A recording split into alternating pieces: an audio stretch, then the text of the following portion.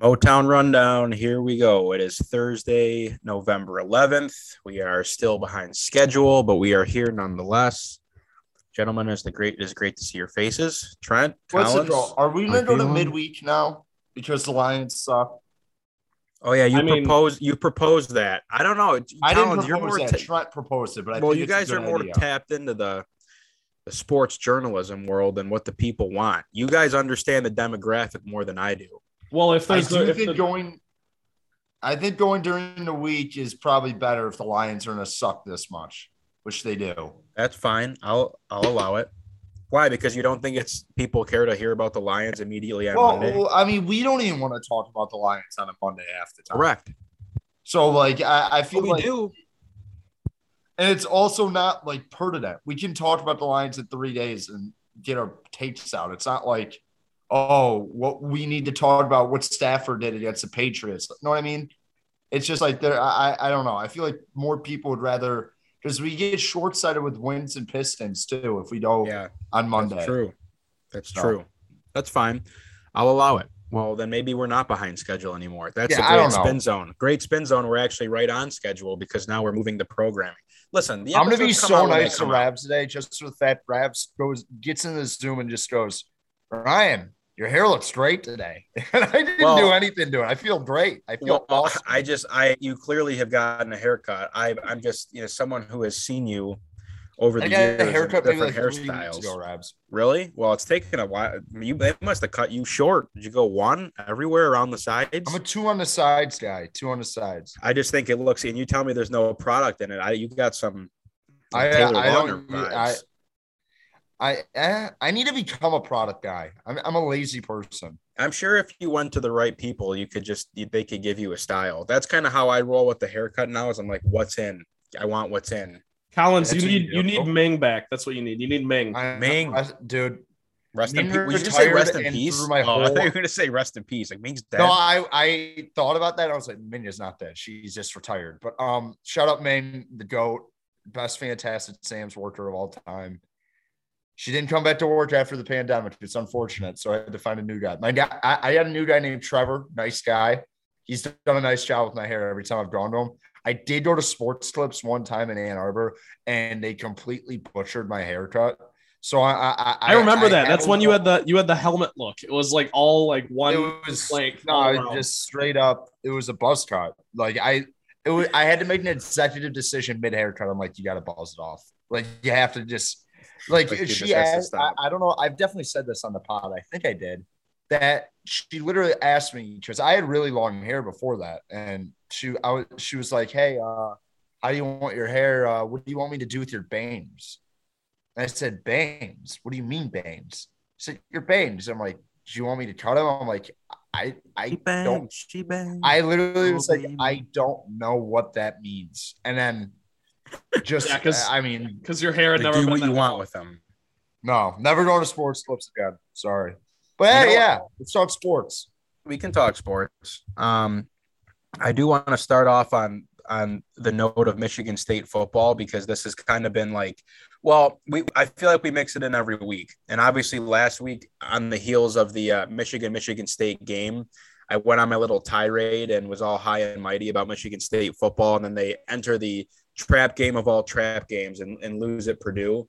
And I don't know. Because Collins, you have your own podcast where you talk about college football. You're very dialed into college football. Trent, you are too. I am as well. I'm not going to cut myself short. I watch a lot of college football.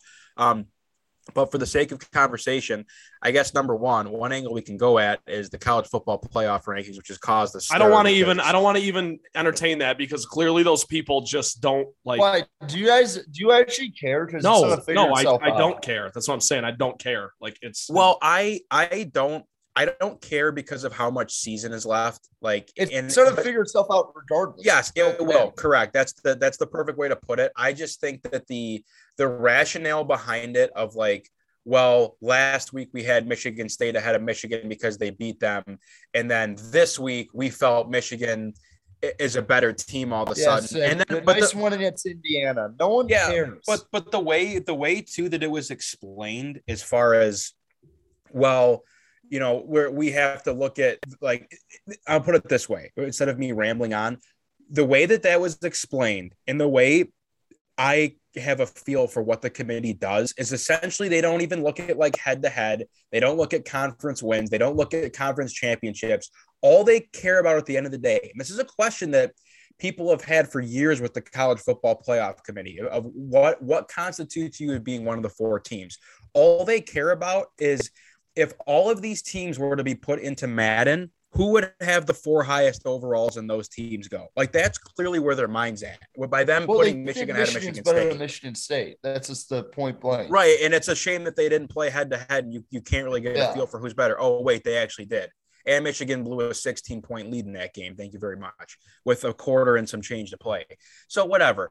But as far as the game itself, Colin, because you were there, I've never been to Purdue. I've never been in the state. The stadium looks like a dog track. Like, you guys want to make fun of Ryan Field. That place looks like a shithole. Well, it is way better than Ryan Field. I'll say that. Fair enough. But what was the game day atmosphere like? I want to hear how your experience was, and then I'm sure you were sweating it all out in your game. So what's it called? Got down there on Friday. My buddy Andy goes to Purdue. Andy's the man. Just set it up. And it's like he one of those people, like when I have people up in East Lansing, I'll always be like, oh, let's try and go here. And I feel like I always screw it up. Like Andy was dialed in. He said, we're going to go to Harry's. I know you guys want to go there. Yeah. He's like, you don't have to worry about a thing. I got it. Yeah. Like he had it all set up. So it was great. So Friday night, we go to their like go-to spot, Harry's. Awesome bar, Harry's Chocolate Shop in West Lafayette. It's like famous and stuff like that. It's like really the only bar I guess college students go to. Do they have chocolate? I think it used to be a chocolate shop, but it was it was a front for it was a prohibition place. Wow, that's sick. Like a speakeasy. It was sick. It's a sick spot. Strong. Ryan Collins, not a chocolate lover. Yeah, it was a cool spot. Really cool place. Saturday, what's up? I'll say this about the Purdue tailgating scene. Purdue's campus is like nice. Like it's just like really like it's like really like kind of modern and like old school feel. Nice campus. It's not as rowdy or as dialed in as I would say like a Michigan or Michigan State. I don't think like one of my buddies says we had a lot of Michigan State guys comes up to me and goes, yeah, man, like it's more relaxed down here. I'm like, it's kind of hard to get less more rowdy than it is at Michigan State for most tailgates. Like you go to a random like 50-year-old tailgate, they're like, hey, let's do fireball shots in East Lansing like that. It just isn't that vibe, but really nice. Had a good experience there. A lot of random hostility towards Michigan State basketball there. I don't understand it. But they really like. I had a couple of my buddy's friends just like coming up to me. First of all, I hope my buddy Andy listens to this. They kept on saying can't read, can't write. I'm pretty sure like 70% of Michigan State's like campus could go to Purdue. Yeah. I literally was like let's pump the brakes on Purdue being a pristine academic institution. Like sick. If I don't apply to the engineering school, I could get into Purdue. I'm sorry. It didn't make any sense to me. I was like, I guess I can't. I'm like, I'm a dumb person. I know I can't read, can't write, whatever. You can say that all you want to me. I know what the requirements are to get into a university. I could have gotten to Purdue. I don't really care. It was just really random that they were saying it. I was like, what is going on? None of us wanted to go to Purdue either. So It was just a bizarre thing. Ross Aid student section was dialed in for them. Other than that, not really like the loudest building, but they were into it. It was a good environment. They only have one side with a scoreboard, which is so bad. Where we were sitting, I kept on looking to the left, Rabs, to like see what the replay was, and I kept missing replays. I just kept going left, and there was no scoreboard. You had to go right. Yeah, I couldn't. But yeah, it was. So we had great seats. It was a good time. I had a good time, but I obviously didn't have a good time watching the football game. I mean, Purdue absolutely just house state, no question. They were better. I mean, first of all, it is what it is. But hey, I love going to different Big Ten campuses. And then we went to downtown Lafayette. It was pretty cool on Saturday night. I had a great time, but like after that weekend, I do have a little smidge of hatred towards Purdue. I will. Really? Were they? So how'd they handle I mean, I know they rushed the field. Well, I mean, I don't care if you win. Yeah, that's fine. No, I'm saying as far as like, were they the kind of people like you're leaving there? Well, like, I left. Like go 4 minutes left. I left because I was like, I'm not watching this. This game's over. So I left. Me and my buddies went to like Raising Cane's because I've never been there. So I tried to like walk there and beat the rush. So left there, but like they gave it to us. Hey, you got to give it to them. Like, yep. The whole day, all of our buddies kept on going to every Purdue tailgate or everywhere we go and said, we got to keep chopping. We're going to keep chopping. Yep. So all their buddies threw a bat in our face. But hey, I mean, they beat us. They deserve to do that. But I weirdly will have a hatred for Purdue just for the fact. I don't know. There was a lot of random low blows about like Michigan State basketball that I was just like very thrown off guard about. I didn't care because I'm like, okay, cool, Purdue. I mean, sick no Final Fours and actually winning something meaningful. Like they'd be like, oh, how many guys are arrested at state? I'm like, I don't know, dude. Not sure. You know more than this than I do. So I don't know. I mean, it was a good time though. I liked West Lafayette. I really did. It's not like it's not like a bar college town Rabs, but like really nice. Yeah. Like it's like East Lansing where they have like newer high rises that have just been built. So it was nice. I was impressed by Purdue's campus. I had a great time. Oh, good. I'm glad you had a good time. I to be fair though, I was saying that I'm like, oh, I kind of hate Purdue now. I've kind of always hated Purdue. So it is what it is. Yeah, that was a game where if I would have dressed at quarterback for Purdue, I would have had a career day as well. So, well, yeah. I mean, I was playing cornerback for Michigan State. Yeah. All right, fellas. Well, let's do the Detroit sports. That's what we're here for here on the Motown Rundown.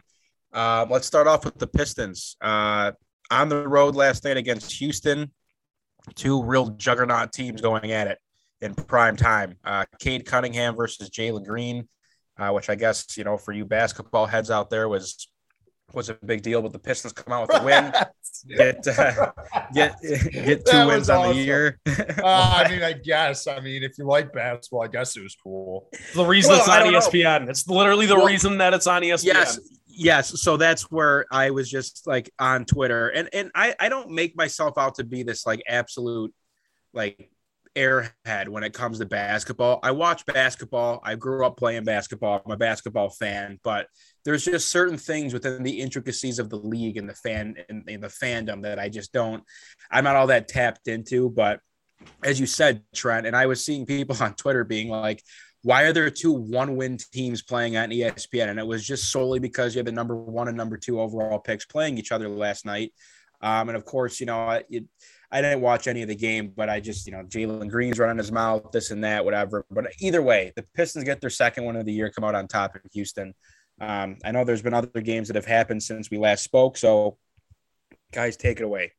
So, Collins, I know you probably have more. I just want to speak to the Cade Jalen thing before we actually get into the game, because that was just so like everything that happened last night was destiny. As stupid as that sounds, we wanted Cade from the start. None of us wanted Jalen Green. Nobody in Detroit wanted Jalen Green. Jalen Green gets quote unquote passed up on. The Detroit Pistons pick the consensus number 1 guy in Cade. Cade misses camp, has a slow start to the season, but when he plays 30 plus minutes, he's averaging like 19 a game. He was absolutely the right pick. And for him to roll into Houston last night and be clutch on both ends and not get teed up for dunking and then screaming in Jalen Green's face as Jalen Green did to Cade. I loved every second of it. I watched every minute. I watched the first half of George and Greg and the second half of ESPN. It was great. Also, guys, George Blaha was a little dude's getting old. God love him, but I mean, he just can't. He can't tell certain guys. He can't tell certain guys apart. No, shut up! Shut up! He kept messing up. Kevin Porter Jr. He's got the big hair. He kept calling him. I don't care. Jalen Green, and I was like, that's not Jalen, George, but it was awesome. So, anyways, last thing before Collins goes, the box score. If you just read that, you just look at that. Jalen Green had 23 points, 5 rebounds, and 2 assists, whereas Cade had, 20 points, 3 assists, 4 rebounds. So Cade played as good, and was way better on defense, and he won, and he hit shots down the stretch where Jalen Green airballed his last 2 shots. So that's all. Go ahead, Collins. What's it called? One of the worst basketball games I've truly watched in a really long time. Just god-awful play. The first quarter of that game was just like, I was just laughing, thinking of all national media and just national guys having to watch that first quarter, just like, oh my God. Because, I mean, Cade got 2 fouls. Me and my buddies were touching. I was like, wait, Cade got 2 fouls? I didn't even realize he had 2 fouls, but he only played like the first 4 minutes and then they benched him. But just absolutely atrocious basketball the most of the game. And all eyes were just glued on to see what Cade and what Jalen and what some of the other young guys for the Pistons would do. And, I mean, I think you can just see it with both the guys who they're going to be. Like, I think Jalen Green's going to be very, very good. Like, he's going to be a guy who can – he's going to be able to – he's a guy who could score 25 points per game, I think, in his future. But you kind of – like, you knew that when he came out. And now with Cade, the whole thing is like Cade raises your whole team ceiling. And if you watch that game last night, you're like, oh, I see that. Like, he gets his own and stuff, but, like, once this team develops a little bit around him, he's going to be a star. He really is. Like, he has such a good feel for the game. He's not the most athletic and stuff, but, like, he still gets by people. Like, when he would push and transition, he got to the rim basically whenever he wanted. And if the Pistons had anyone else on their team that could actually, like, just Saddiq Bey right now can't, like, hit the water with a balloon right now. Like, he is just broken.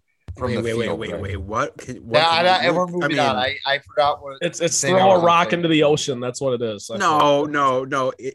Collins was trying to say he couldn't hit water if he fell out of a boat. Yes, but and I lost it. Wait. I don't care. I don't care. Stop. Balloon. Stop being mean. Stop. I'm not being mean. All right. You're being mean. Stop. Now I lost my train of thought. Thanks, Rav. But you're talking about. Listen, you were talking about how. No. I think you saw what both players are going to be. I think they're both going to be really good NBA players. You can't really be like, oh, that, like, unless they're like. I think, what is this? Cade's 5th game, Trent? Yep. That was game 5. He struggled shooting in the beginning. I think he's going to be a knockdown shooter. You can just see it. You really can. Like, I really think he's going to be a knockdown shooter. And, I mean, Isaiah Stewart was in foul trouble all night and had a tough whistle last night. But, like, you can kind of see it when he I don't understand what Casey does when he plays Cade off the ball, or they just don't go high pick and roll every single time with Cade, because I just want the ball in his hands and him to make the decisions. Like, if I'm Dwayne Casey, I'm just doing it as much as I can. But, like, regardless, without the ball in Cade's hand, he can play without it. Like, you just saw it yesterday. So, I mean, one game is not going to, like, sway you on either player, but I just thought it was a good example of what you were getting with each player. Like, if you're the Pistons, you look at Jalen Green, you're like, this guy's explosive. He can get to any spot he wants, and I think eventually is be a 25 per game scorer. Does that help you necessarily in winning all the time? No. You need players like Cade Cunningham, who, if they wanted to, probably could get 25, but would rather settle for like 18, 8, and 8 and play good defense. So I think you saw why you drafted Cade Cunningham. And if you're a Pistons fan, I would be happy, because the last 3 minutes of the game is why you drafted Cade Cunningham.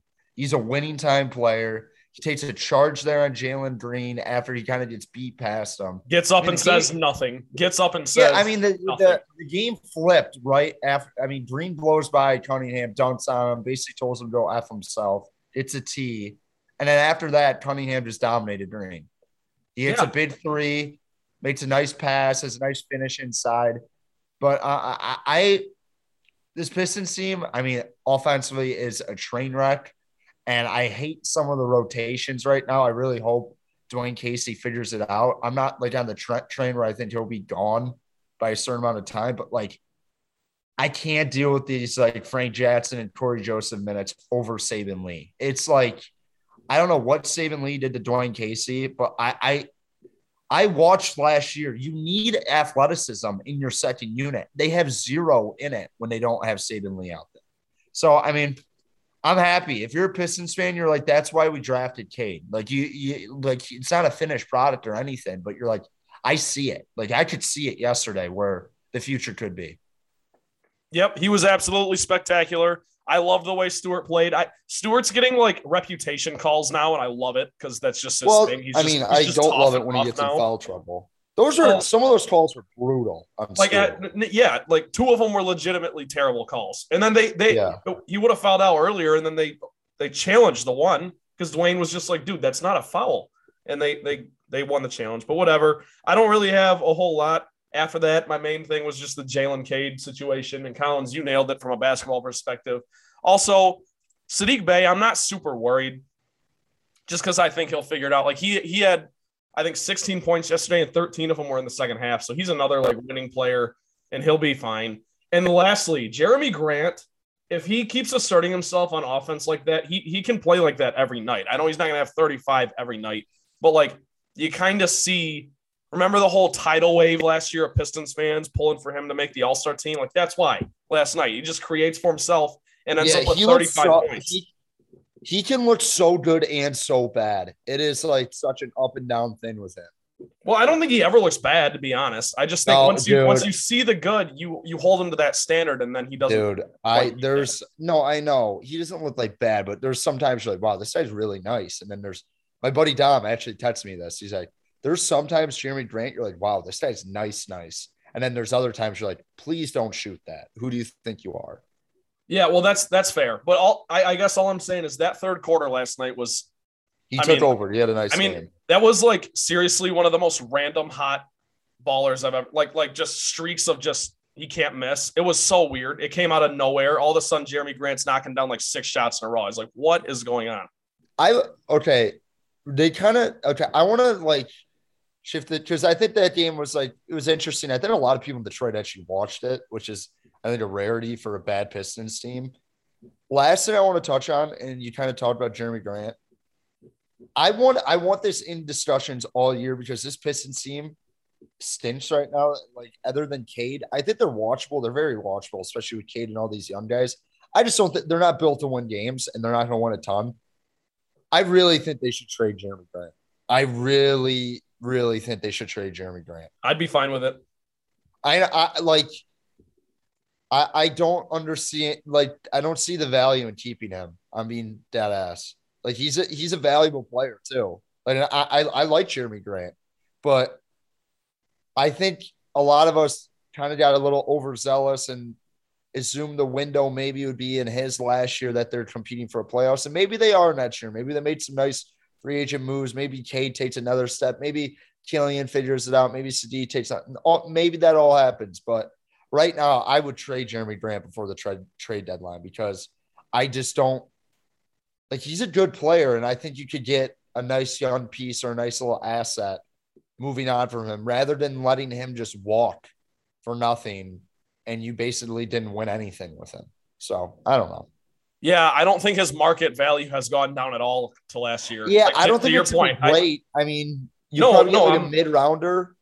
Yeah, I agree with you. I don't think, like – last year everyone was like, why didn't you trade him? That's as high as his value is going to get. I think his value is still just as high because anyone with a basketball mind, which these general managers hopefully do, like he's good. He's just a good player pretty consistently. Like 9 nights out of 10, he's probably 15 plus points. So there's absolutely a team out there that could use that. So Collins, that's a good point. That's something to watch. I don't think it'll happen, but I'd be fine with it if it did. I think Olenek, too, could be another guy in the move, too. Olenek's good. He's a good piece. I like Olenek. He's been playing well. But that's I just think this Pistons team's going to stink, so you might as well get some assets. Right. And I know you want to, like, it's like the same old thing when we talk about the Tigers. Like, at some point, you need to start trying to win. I just don't know if that's right now for the Pistons. So fair. Pistons got the Cavaliers tomorrow on my birthday. Hope they crush them. I hope they wax the Cavaliers. Well, they got another matchup with Mobley, who's been like the darling of the NBA season so far. Yeah, Stewart. I hope Stewart shuts him down. Whatever. We'll move on. Trent, it's your birthday tomorrow? It is. I'm going to the Griffins game, Rabs. How old are you going to be? 22? 22. And if anyone plays that stupid ass Taylor Swift song, I'm going to probably throw their phone out the window. I will play. I'm going to send you that tomorrow. Dude, like I love that song is so fire. I love me. Feels like a perfect night. It's just not What's up like hipsters made fun of our exes. All right. Uh-oh. What a jam, dude. That's a jam. Yeah, okay. I love me some I wish Taylor. someone played that on my 22nd birthday. Maybe I'd feel 22. Okay, Collins. I will make you proud tomorrow then. All right. Well, happy early birthday, Trent. Thanks. Congratulations. Another year around the sun. Well, yeah, by the way, well that was a little cringy. I didn't bring that up so that you guys would tell me happy. I brought that up because I just like that. All I want for my birthday. We get it. It's your birthday. Whatever. well deserved. Well deserved birthday. Congratulations. All right. Is it time for wings? Red Wings. Red Wings. Let's do that. Does anyone know what the last game was that we talked about? Was it the Bruins game, or did we not talk about the Bruins game? I think we were just talking about. I think they got housed by Montreal. Was the last game. Yeah. Okay. So I guess we'll go back there. That's going back to last Tuesday. I think we talked about it though, didn't we? Briefly. Point blank. Since they've gotten Larkin back, when Larkin and Bertuzzi in the lineup, this is a good hockey team. Yeah, I mean, I guess I think we did touch on that Montreal game, so I won't talk about it too much. Montreal has 3 wins this year. 2 of them are against the Red Wings, and the Red Wings are a 7-5-2 hockey team. So, as we'll get into here in a moment, they are absolutely no slouch of a team. But for whatever reason, they've been the Red Wings kryptonite this year, and they will see the Canadiens at home on Saturday the 13th. And I believe the Edmonton game was the first game that Canadian citizens were allowed like over the border to come into the building or something. And as far as the Edmonton Oilers fans are concerned, I was texting my buddies in our Wingnuts group chat that I was at the arena working for that game. And if let's say there were 200 people wearing Oilers jerseys in the building, 195 of them were Connor McDavid jerseys. And I made the same comment about like when the Nets come to town and play the Pistons and you see all of these people that wear the Kevin Durant jerseys.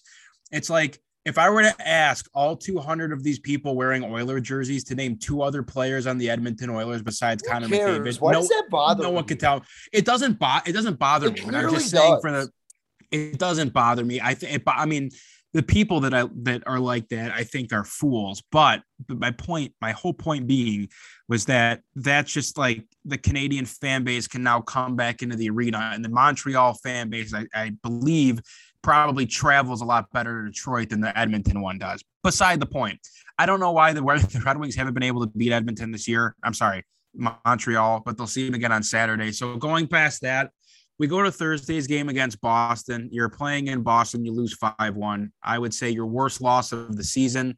And just not only from the score, but just the way that you looked on the ice. Their shots, I want to say after 2 periods, I think the Red Wings had like 9 shots on goal. I need to go back and fact check those numbers, but they ended up putting 15 shots on Jeremy Swayman, who's been pretty decent in his young NHL career thus far. But either way, just a really, really bad game. And just to like, hear people talk about the Red Wings after that game and just being like, everyone comes back out of the woodwork with they didn't even compete tonight. They look terrible. I don't know what to tell those people that like haven't been watching the games for the entirety of the year. The Red Wings in years past, to those people's credit, they have played many, many games and many games in a row where they look horrifying, like not even able to compete, not getting shots on net. That was what that Bruins game was to me. But it's all about the response, and it's all about how you pull yourself together and play the next game and trying to eliminate those games. I mean, you drop 3 in a row between the Leafs, Canadiens, and then Boston. So you go on the road to Buffalo the next day, or I'm sorry, on Saturday rather, a game that you were behind in, and you end up taking it to overtime, and Mo Seider scores his first career NHL goal with the overtime winner. So when you talk about response, by following up a 3-game losing streak with a 3-game winning streak that you're currently riding, that to me says a lot about your team. So I won't talk a ton about the Bruins game because, again, 15 shots on goal. You were really on your heels the entire game. Patrice Bergeron puts in 4 goals that game. And to your point, Collins, you have no Dylan Larkin in that game. And it just goes to show when that first line of Larkin, Bertuzzi, and Raymond doesn't have all 3 pillars of that line, they are a completely different hockey team. I don't care if they're missing just Dylan Larkin or just Tyler Bertuzzi, or worst case scenario, both of them. They are a completely different hockey team. And that's one of those things that we come back to. And, people have question marks about Dylan Larkin and, how good is he really? Well, you see it when he's not in the lineup. There's an element to his defensive game that the team sorely misses on that first line, especially when you're playing one of the best first lines in hockey, and Patrice Bergeron, Brad Marchand, and David Pastrnak. So that speaks for itself. And then, offensively too, it's whatever we want to think about Dylan Larkin. He's a great playmaker. He's a pillar of your power play unit. And when you're missing him, it's a completely different team. So now you roll into Buffalo. Great win in overtime for a team that Buffalo has been a dumpster fire for the last couple of years. They just moved Jack Eichel. Not that he was playing as it is. But Buffalo has found some success in a really weird way somehow this year. So I think overachieving a bit to start the year, but nonetheless, you force that game to overtime. Mo Seider gets his first NHL goal, which is great. And then you follow it up coming right back after you play Tuesday, you play Thursday, you go Saturday. Now you're back at home on Sunday against the Vegas Golden Knights, who I will say, number one, you didn't have to face Robin Lehner, which helped you a lot. And number two, the Golden Knights are pretty severely banged up. So you weren't playing them at full strength, but either way, it's a very, very well-coached team. It's a very good team, especially on the back end there. And you win that game 5-2. And, to me, from what I take from that is, again, your response coming off of just playing the night before in overtime. And I believe, was this the first game that you get Dylan Larkin back? I believe that's just the first game that he returned to the team, unless he played in that Buffalo game, and I just can't remember. But so you're back at full strength for the most part. A 6-6 Vegas team comes to your building, and that's a great win as well to have on a Sunday evening. And now let's go into the Edmonton Oilers game, which I had the pleasure of being at on Tuesday. I was very excited for this game. Edmonton has been one of the best teams in the league all year long. They come into your building 9-1. They have the most talented, most skilled hockey player that has ever played the sport, and Connor McDavid comes in town. Leon Draisaitl, everything that the Edmonton Oilers are. Kenny Holland comes back to the building. And you got to tip your called Kenny Holland like we know him. I love that. Kenny Holland, because he's been around for so long. Yeah, but does he want to go by Kenny Holland? I bet he's like, guys, I'm 65 whatever. Years old. Okay, Mr. Ken Holland. Mr. Ken Holland. No, I don't know. It's not you. I'm just saying. So that always adds a layer. He got a nice round of applause when they recognized him for, I think he's in the. I would have been like, nice Jonathan Erickson contract, Ken. Well, that's the thing, Collins. Is like, I mean, that's a whole different conversation to have. But Ken Holland is responsible for many of the Stanley Cups. Scouting department ever. So, but either way, so I was having conversations before this game, with friends and my dad and whatnot, and just like, hey, this is a game that could probably get out of hand, and you take it with a grain of salt. Because whenever you're playing this team, and these guys average like 4 goals a game, Edmonton, like they can just score at will. Their power play is completely unfair with how good they've been. Like that, I think they're probably close to like 50% on the power play or something like that, or at least they were before that game. So that team speaks for itself as far as how good they are. And the Wings, like just out of nowhere, Vladislav Nemesnikov scores 2 goals in that game. One awesome goal read. Just the whole setup of the play of, I believe it was Mitchell Stevens on the half wall in the defensive zone, challenged the guy and knocked the puck loose, and someone else came in to pick it up. Quick breakout pass down the right side, and Nemesnikov walked Tyson Barrie and just tucked one beautifully. It was sick. Scored another one in that game too, but the story to me was just, I thought for the first 2 periods of this game, the Red Wings were in complete control. And you could tell that based on the way they were setting up their forecheck, it was a lot more passive. And they kind of play that style too, for the most part. And it was just, I really appreciated the game plan as far as like, look, you know, they'll come out of their zone with speed. That's fine. But we're going to clog up the middle and do whatever we can to get Connor McDavid to slow his feet down coming through the neutral zone and allow ourselves to be one collective unit coming back together in our defensive zone. Just keep everything to the outside. And that's how we'll play. So I thought they were tremendously successful on their forecheck. I thought that, they really controlled the game from a shots perspective. And again, I should have the stats pulled up here. I do not. They ended up with 38 shots in the game on Stuart Skinner. To Edmonton got closer with 33, but for the large part of that game, at least for the first two periods, the Wings were like doubling them up in shots. And just the way they controlled the pace of the game, they knew exactly what they wanted to do, and they weren't, you know, they executed and they played their game. And you know, you get a couple nice goals from Nemestikov, who's, you know, one of those guys who, if you're looking to contribute a bit more this year and on that second and third line, wherever he may play. So good for him. But, you know, Connor McDavid scores a goal there late in the second period, I believe, or he might have had the first goal of the third period. But for the most part, you were in control the whole game. And I'm sitting there watching this, and there was a goal that was scored late, very, very late in the second period, that I believe sent you to the room up 3-1 versus 3-0. And I was pretty irritated by that. I think it started off of a Danny DeKeyser turnover at his own blue line, or I'm sorry, in the offensive zone. And it was just the break that came back the other way. And it's a great goal by Jesse Puljujarvi. That's what it was. And then you go into the break up 3-1, you come right back, and almost immediately Connor McDavid scores to make it 3-2. And you end up able to pull away from that and get the win 4-2, which I think, you know, in Jeff Blashill's comments after the game, that was his big talking point, was like, when you let up a goal that late in the second and then that early in the third, like, it can put you on your heels a little bit, but he thought the team responded well. And I would happen to agree. That's a tremendously loaded team that you were able to keep. You kept Leon Draisaitl off the score sheet. You kept Zach Hyman off the score sheet. And obviously Connor McDavid gets his one goal, but, you know, for the most part, against really one of the best teams in the league, and not just one of the best teams in the league, but namely one of the best offensive teams in the league as of now, with what they're scoring at a clip of around 4 goals a game.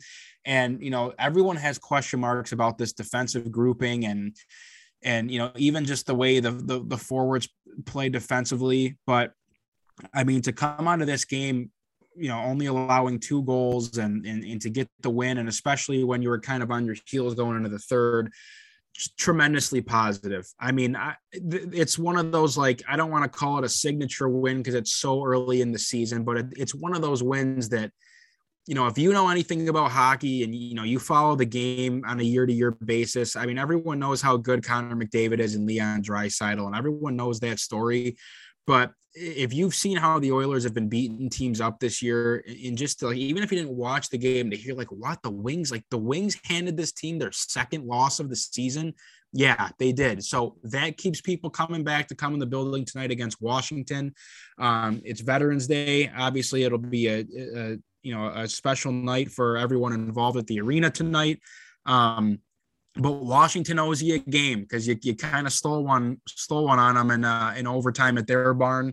And, you know, they're obviously no slouch of a team whatsoever. I don't know if Ovi is healthy and will be playing in this game, which helps you out a bit. But either way, always a very competitive team. They're hovering around 500 right now too. So they had a hot start to the year and kind of, you know, fell off a bit with a couple injuries here and there, but they're ready to play. And, you know, I guess the beauty of your schedule now here, and as I said last week, it doesn't get a ton easier, but I mean, you'll have Washington and you owe Montreal a game, and hopefully you can give them one back on Saturday.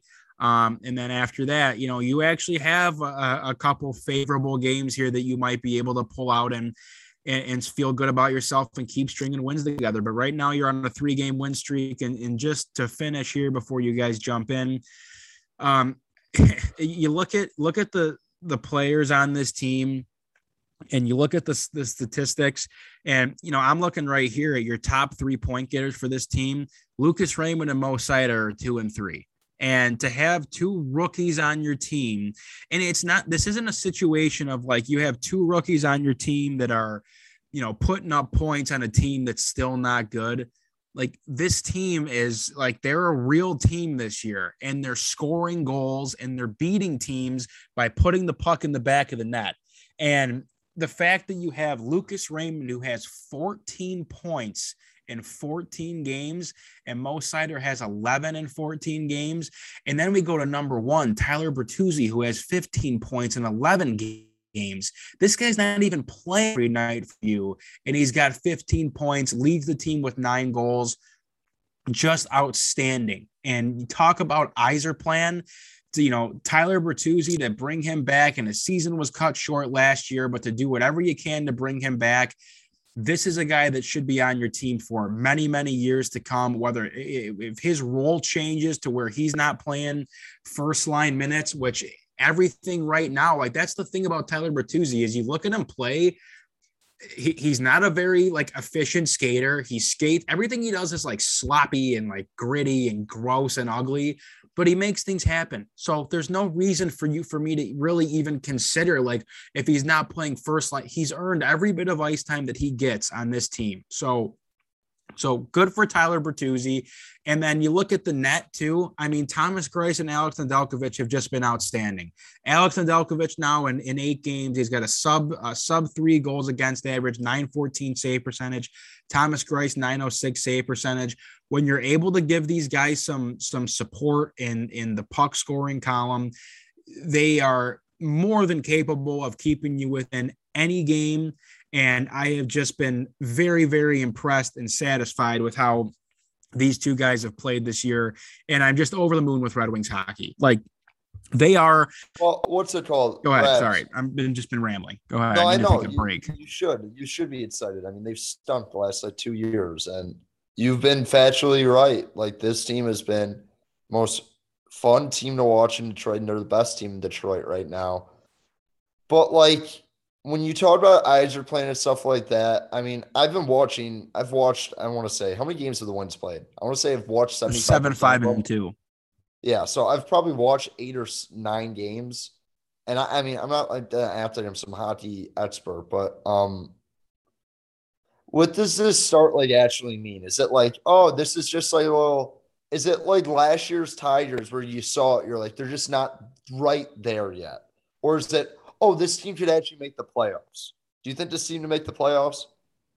Well, I believe when we had conversations last year, I think the comment I made was 2023, they'll be back in the playoffs. And I think that everything you've seen so far shows you that they are definitely on pace to be there come next year. The thing for me this year is I just think the division they play in is so tough, and you really haven't seen the best of teams. Even though the Maple Leafs, I mean, you're sitting in 3rd place right now in the Atlantic Division. So, I mean, to even be there is great. I think that you are factually playing better hockey than Montreal. You're playing better hockey than Ottawa. You're playing better hockey than Buffalo. Every other team right now, while they might not have things figured out, through 12 games, the Tampa Bay 6-3-3, they probably like to be better. Do you know where they're in the standings? Let me look. I'll look it up right now. Well, they're in 3rd place in their division. The top 3 teams from each division go to the playoffs. So if the season were to end today, if the season were to end today, they'd be in the playoffs. So to answer your question, Collins, I think that you need to see a bit more of a sample size of how they play within their own division. You've only seen the Lightning once. You've only seen the Bruins once. You've only seen the Leafs once, I believe. You've only seen the Panthers. So once they are able to get more games in hand against the higher teams in their division, you'll get more of a feel for how this team stacks up against everyone else. Because a lot of it is just, they're so good, some of these teams, that you have to just kind of play above your weight class and punch above your weight class to get yourselves into the playoffs. As far as the wild card, how something like that shapes up, I mean, it's too soon to tell. But I think to answer your question, as far as what have a take, come on, Rabs. Well, to answer your question, my take is that I don't anticipate them being a playoff team. No take.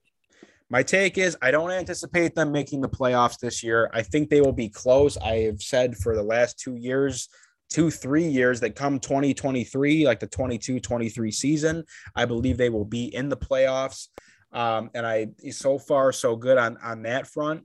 But as far as what this start means, which is what you asked me initially, to me, a lot of it is just about building confidence and showing your fan base and the upper management and your head coach of what your team is capable of doing. Like, this is no longer a bottom feeding, tough to watch, no talent, just gets dominated team. Like, they have enough skill and depth on this team to compete every single night. Does that mean that they're not going to get blown out ever? No, that's not the case, because there are still teams that are much better than you. But what it at least means to me is that this team has enough confidence in themselves and in what they've put together. And the coaching staff, I think, has enough of a feel of this team to where, they go into these games down like, yeah, why? Like, we can go, like, we're going to go win. Like, let's just go beat teams. I mean, again, you look at some of your wins this year. At Washington in overtime, you just beat Edmonton. You take Florida to overtime. Like, you're giving them fits, and they're one of the best teams in the league. So I just can't say enough good things about this team. It's been such a joy to watch. I cannot understate what a tremendous job Alex Tanguay has done since coming over here and really bolstering up this offensive scheme, because they're scoring goals and they're a fun team to watch. And if you haven't been to LCA yet to watch the Red Wings, I highly suggest putting it on your list to do, because it's been good. It's been a good product. It's been fun to watch. And like I said, they have the Capitals tonight.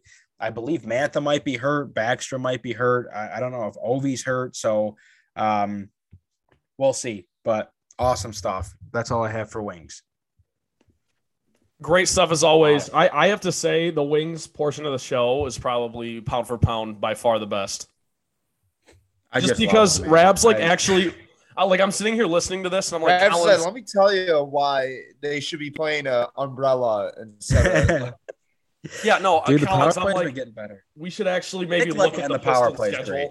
We got to end the actually having a power play that's interesting. It's like bizarre, honestly. Dude, Lucas, it's all man. Lucas Raymond. It's all Raymond. You know what? Rabs. The problem is we get Rabs to talk about wins to say, okay, there goes another 35 minutes of the show. Yeah. Well, we're moving on now. Wings are kaput.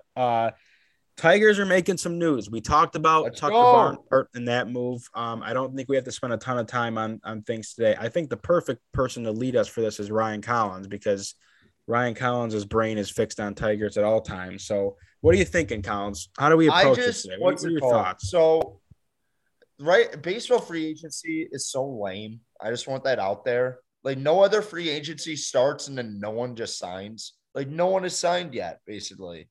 And I know it's because the CBA screwed up. And for baseball fans, let's pray to God that they start on time next year. But I mean, the CBA is a mess, and it could get messy. I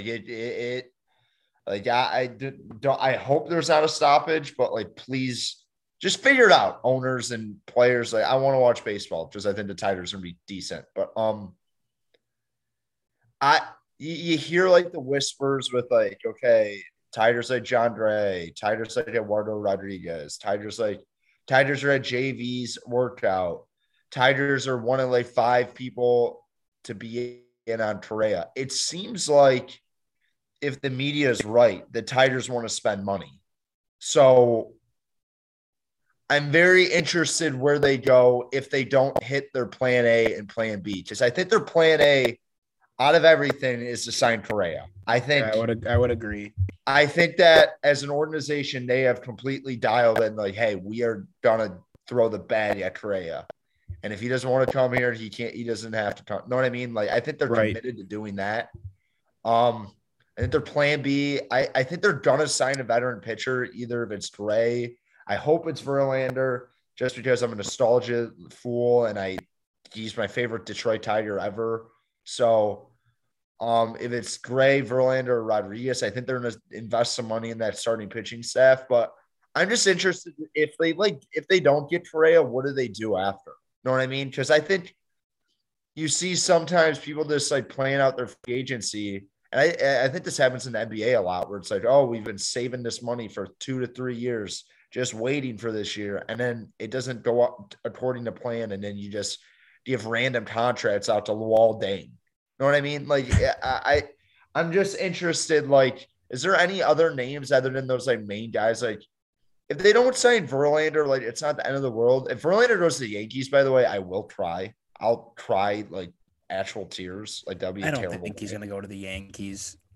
I don't know. If he's not going to Detroit to stay in Houston, I can rationalize that in my dumb brain. You know what I mean? You say, I'll just stay. I like Houston. Collins, honestly, man, like, I think the beauty of this free agency class is like the top names of this class are middle infielders, and that's where you need your help. Like, Marcus Simeon's out there, Trey Turner's out there, Corey Seager's out there. I don't know all their helps. This is a great free agency class for baseball. Oh, it's Freddie Freeman, Max, like, it's awesome. And like, it's awesome. Chris Bryant's out there. There's a lot of do you get the talk? There's a lot of like, hey, Tigers need to sign another outfielder. I don't really get that personally. No, it needs to stop because we have your boy Robbie Grossman who has to play every day, so we don't have room for him. There's no room for another outfielder. Why do you hate Robbie Grossman? I don't hate him. I don't. The Tigers last year. Yeah, I know. He was a big piece of the. I get it. We don't need to have this conversation.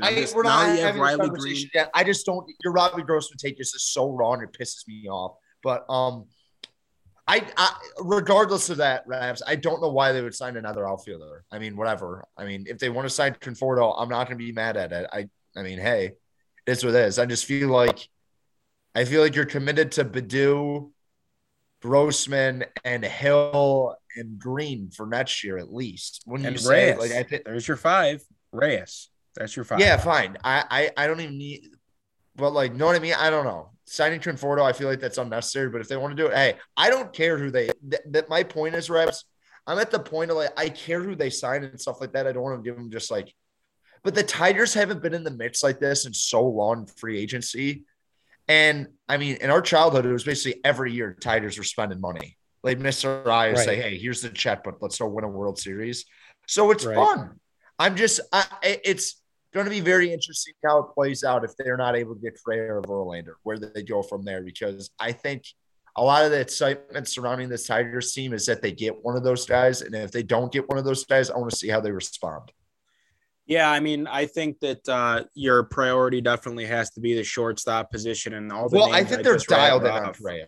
Yeah, I would be, but I would really be happy with I'd be fine with Corey Seager. I'd be fine with Marcus Simeon. I know he plays at second base more so, but my point being is that as far as the outfield is concerned, I don't necessarily think that that's an area where they need to spend money because I don't think you have a lot of defensive issues in the outfield.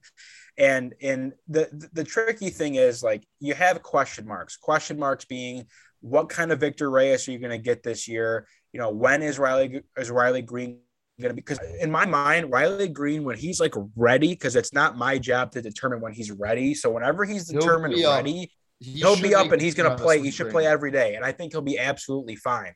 And Derek Hill, in my opinion, is a guy who earned the right to play every day in center field. He's that good defensively. And at the plate, he was, above average from what I thought that you were going to get out of him. So I don't think there's need to spend money there. I will say again, middle infield is a key position. And then as far as pitching goes, I don't know when Spencer Turnbull is going to be ready. I just think that that's a position where, you can never have enough pitching. We know that. I always give you my usual list of suspects of these guys that we're waiting to see in Major League Baseball this year.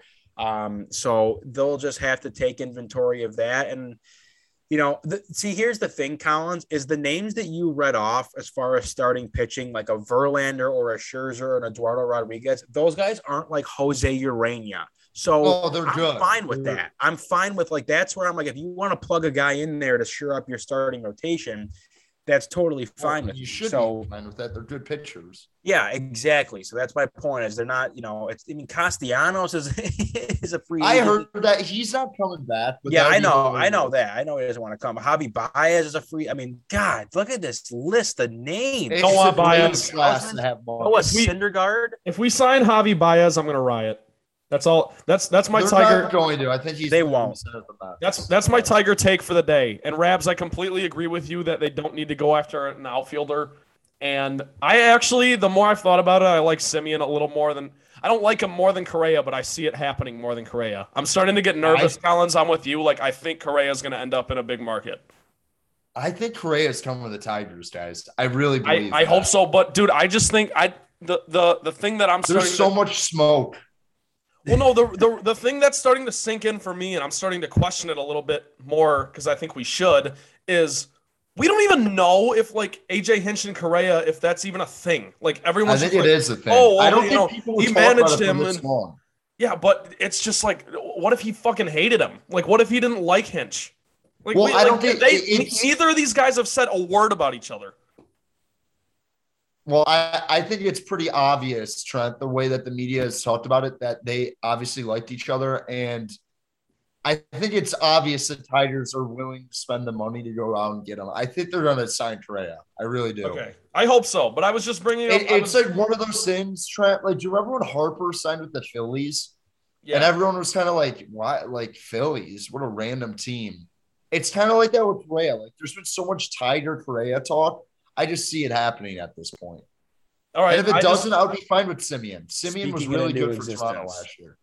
I really just think, the only reason I bring up the Simeon thing is because if they sign Simeon instead of Correa because of money or X, Y, and Z, whatever, I just don't want people to think that all hope was lost for this free agency class. And like, it's just, it's not any good because Simeon's a good player. And we've talked for like basically all season and towards the end of the year last year.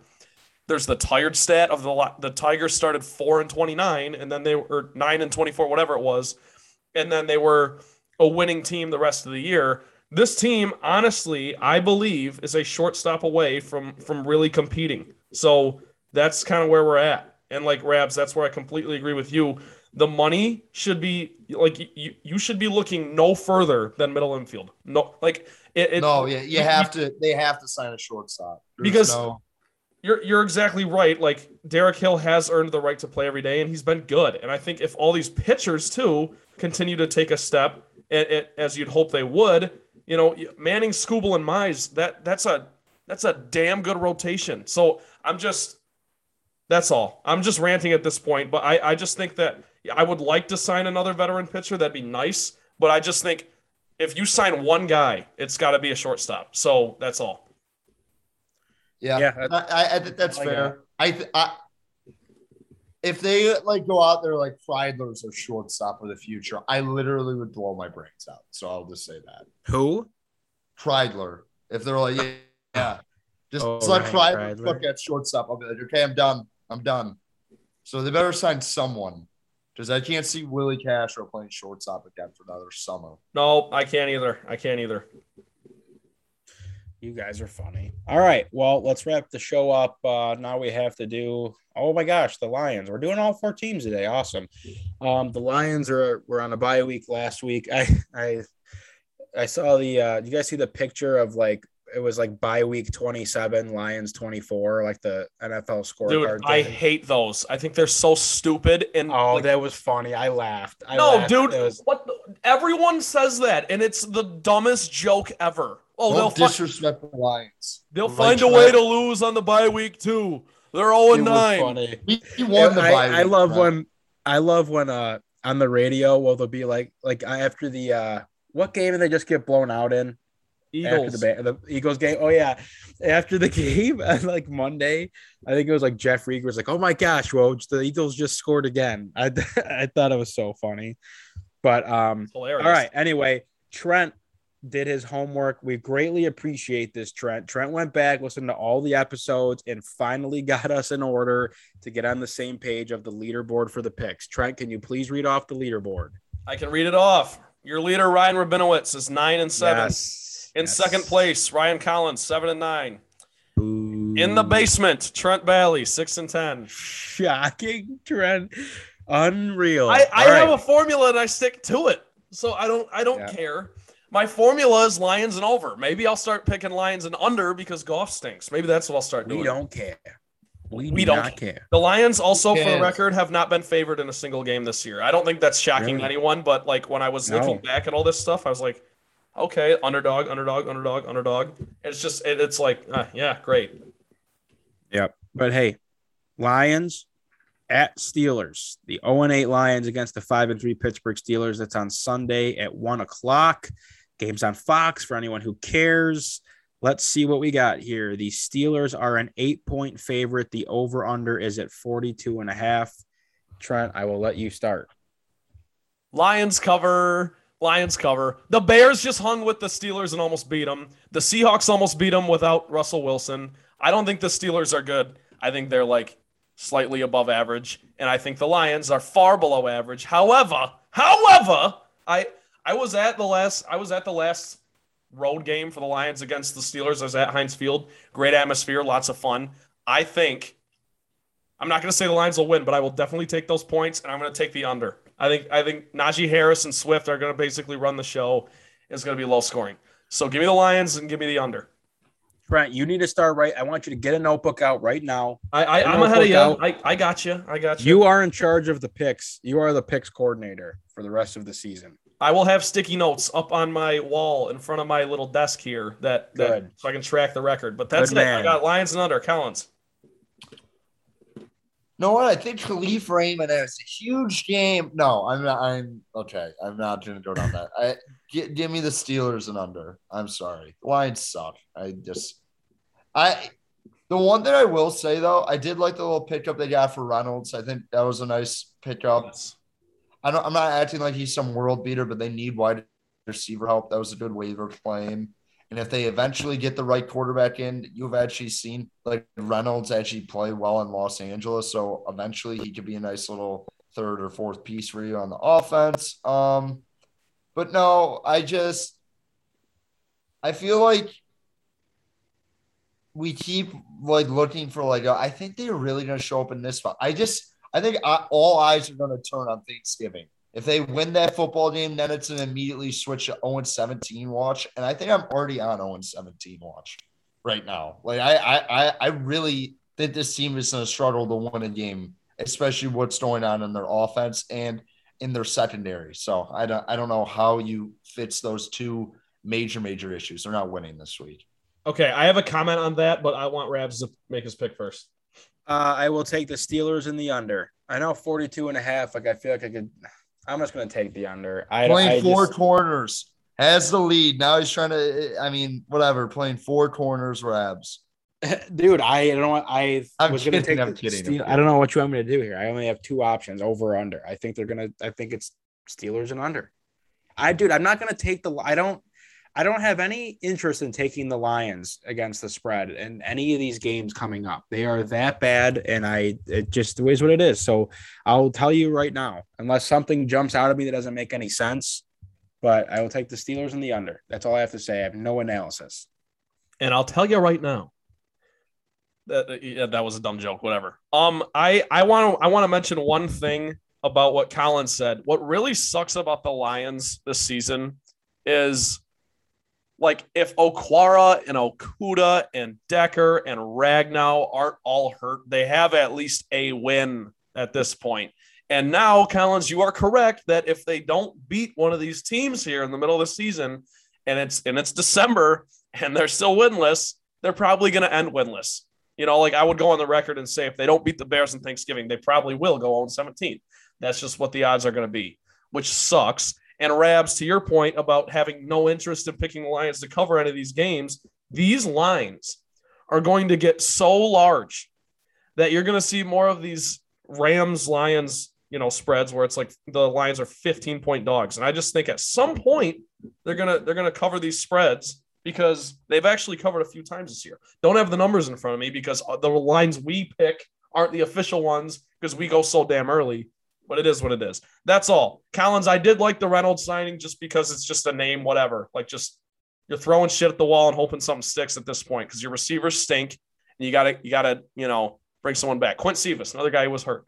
So and my one last Lions point is that Iffy Malafon will return to practice.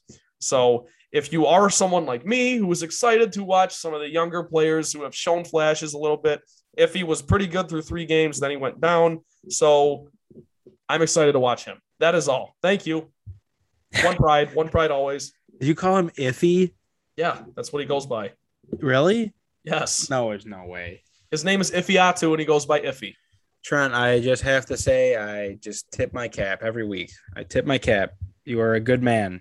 No one can say otherwise. Trent, you need to be hired by the Lions immediately after graduation, just as a PR guy. Go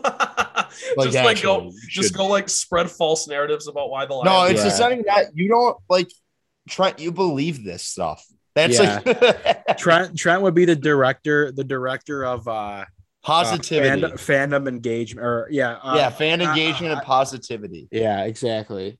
You'd be good at like Trent. I'm one of the most pessimistic people in the world, and Trent, like every episode, I'm gonna say maybe Trent's right. Like he's just so. You're so. Someday, positivity will prevail. Someday. Trent, do we have a trifecta to end the show? We do. All right, go for it. Trent's Trifecta, welcome in. First question: did you guys turn all your clocks back? That is like the worst thing, by the way. Like having to reset the stove, like hit the you gotta. Yeah, it is. You gotta figure out how to do it. It does suck. Whatever. So, how have you adjusted to the daylight savings time? I don't get bothered by it either way. I don't get why people lose their stuff. Like people lose their minds about it. People love talking about daylight savings. I'm like, guys, sick. We have one more extra hour. I first of all, I prefer the fall one. Everyone said I hate that it gets dark earlier. Like I don't really care either way. I hate the spring forward usually, especially in college. It was the worst. Yeah, because it happens on a Saturday night. Yeah, and we would have to, and you're like at the bar, and it goes from 1 a.m. to 3 a.m., and you're like, guys, you're just immediately, you're like, I'm in trouble, Mom, come and help me. So I really don't care either way, but I prefer the fall one over the spring one. Yeah, I don't know what to tell you. I was actually in Pittsburgh over the weekend. What was that? So this company that I started doing some work with during COVID while I was waiting to go back to my actual job now, they do like jerseys and apparel for hockey. So there was a Robert Morris University charity event that they were hosting to try to get their hockey and women's hockey teams reinstated because the funding was cut. So we went out there to do we made the jerseys for them. Some pretty cool NHL alums in that game. And then we did some like on-site printing of sweatshirts for their event. So we were there for the weekend. It was at the Pittsburgh Penguins practice facility, which was great. I was sick that weekend, so I was primarily in the hotel room as the event was going on. But the daylight savings time actually saved me because I got an extra hour of sleep out of it. So that was huge. I needed it. So yeah, I just love the fall, man. Fall back, Thanksgiving, Halloween, Scarecrow, whatever you want. I'll take it. This is true. This next couple of weeks are like my favorite time of the year. Oh, yeah. Yeah, it's awesome. It is awesome, and it's becoming Christmas. I decorated my whole house here at Michigan State. Christmas music has been on the radio for weeks already, too. What's it called, Trent? I know that this is a debate for another day, and I know you're going to get mad. I've officially came around. Thanksgiving is my favorite holiday. Okay, that'll be a good topic for discussion. I know we've talked about it a lot on the show, but I like in the last week and a half, I've realized that like Thanksgiving and like the 3 days after Thanksgiving are my favorite like 4 days of the year. I think. No, that's valid. Not including March Madness, but other than that, yeah. Well, that's valid. Thanksgiving's number 2 for me, so we'll talk about that. We'll talk about that another time. But second question: would you rather go to the Champions Classic in Madison Square Garden or the Battle for Atlantis in the Bahamas? Battle for Atlantis. Is that just because of the weather, or do you think it's cooler? Weather, yes. And also Michigan State just gets hammered in the Champions Classic. Okay. Well, that's fair. I just guess it's more like, have you been to the Garden, Collins? Oh, Collins is frozen. Rabs, you been to MSG? No, I haven't. And that's why I mean, obviously the Bahamas, I'd like to go because it's the Bahamas, but I'd like to see Madison Square Garden at some point in my life. So I've never been there, and I would hope to get there someday. So I would say Champions Classic. Okay, that's a good answer. Teams, I feel like, too, in that usually. Collins much better. Collins, you're back. We lost you for a sec. Yeah, my computer just like shut off for some reason. I had my charger in too. That was bizarre. But Champions Classic is cool, and I've always wanted to go to the MSG, but I think I would rather go to MSG for like a Knicks game, if that makes any sense. No, it does. It definitely does. Yeah, so Champions Classic, the thing about it, if Michigan State's good, like there's years where Michigan State's really not that good and they play in it, and I'm like, eh.